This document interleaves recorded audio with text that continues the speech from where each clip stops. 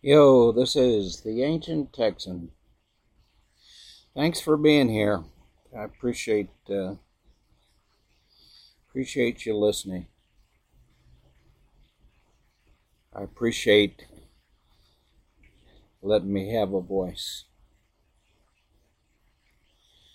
I had an experience with Chat Sonic, one of the new Chat GPT devices.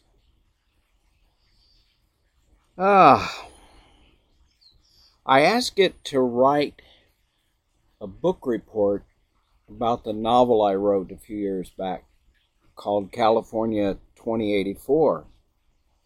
And I asked it especially to include the relationship between Jane and Lisa. Well, Lisa in the book is an AI character. Jane is a promiscuous, brilliant programmer, software maker. She also steals software, and she works for the government, and she has access to big computers, and she gets messed up with a rebellion that's going on from the country of Texas against the country of the United States. And she becomes the rebel leader. Well, Lisa aids her in this because Lisa is an AI system that communicates and is her best friend, but lives in the clouds. Lisa from the clouds has a lot of power.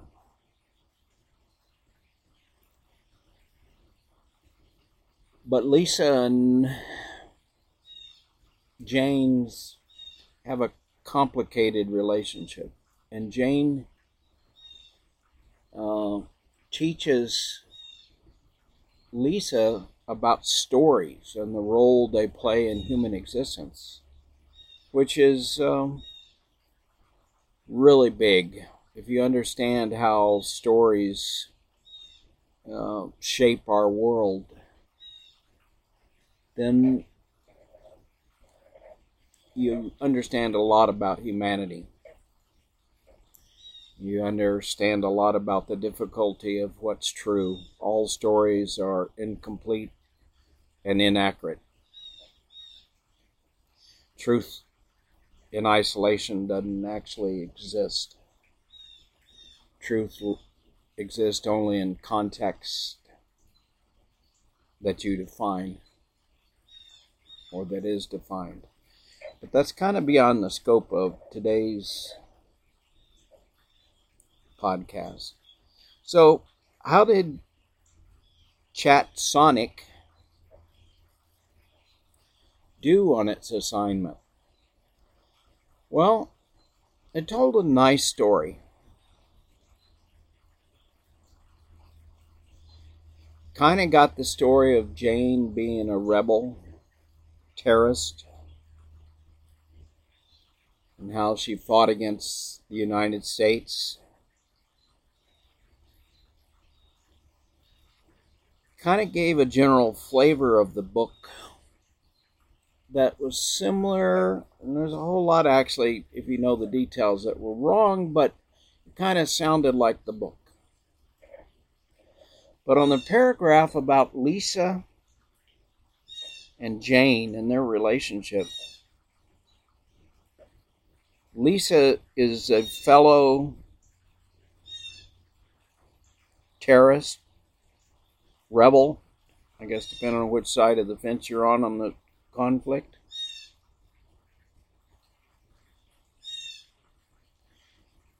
Lisa, in the book report, is not an AI character. Lisa is just another character in the book.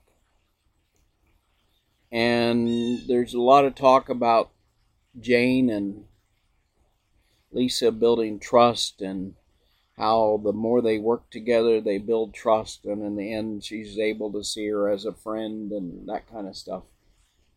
completely misses the fact that Lisa is an AI character. I would say that book report, if it was about something important, was dangerous and misleading. Definitely misleading. Danger, I guess, depends on whether, what's being talked about is important and, part of our lives and part of our future.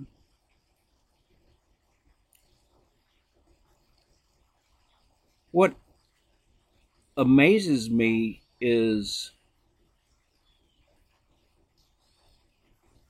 how completely untied that paragraph is to anything. Anything. It's just a blue sky story. Amy today was saying it's kind of like Wikipedia. But I don't think so.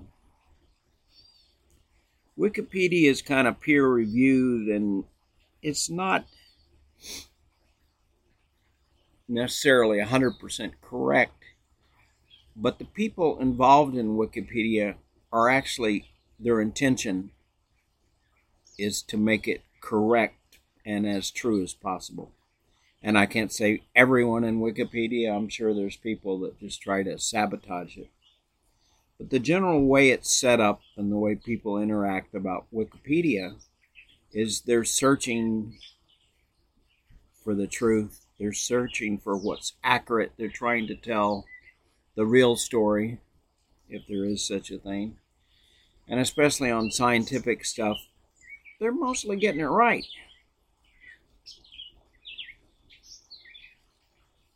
But ChatGPT, ChatSonic, whatever the next 10 of them are going to be called, have actually no self-correcting mechanism in it. Because that's really what you need to move toward truth. You need a self-correcting mechanism. That's called science. For those of you that know what science is it's a way of searching for the truth, what's true, what's fact, and a self-correcting mechanism, experiments, observations, even the discussions, to help it move toward reality and truth. ChatGPT has no mechanism to move it toward truth. There is no self-correcting mechanism as it currently exists to let it iterate toward truth. That's really dangerous. I think that also describes some people, though. Does Trump have a mechanism where he iterates toward truth? I don't think so. Look at the way he's handled the election. Is there any kind of facts or data or court ruling going to move him toward truth? No, he's going to pardon the people that are getting sentenced for up to 18 years for their part in the January 6th insurrection.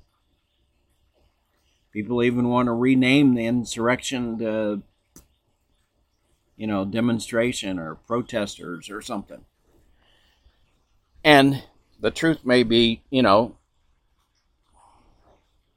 somewhere between those two extremes I just said, but my opinion is the truth is closer to the insurrection, even though they did not have a good plan on how they were going to complete insurrection. But they were definitely trying to start the ball, getting Pence to go along with it, of moving things toward overturning the election.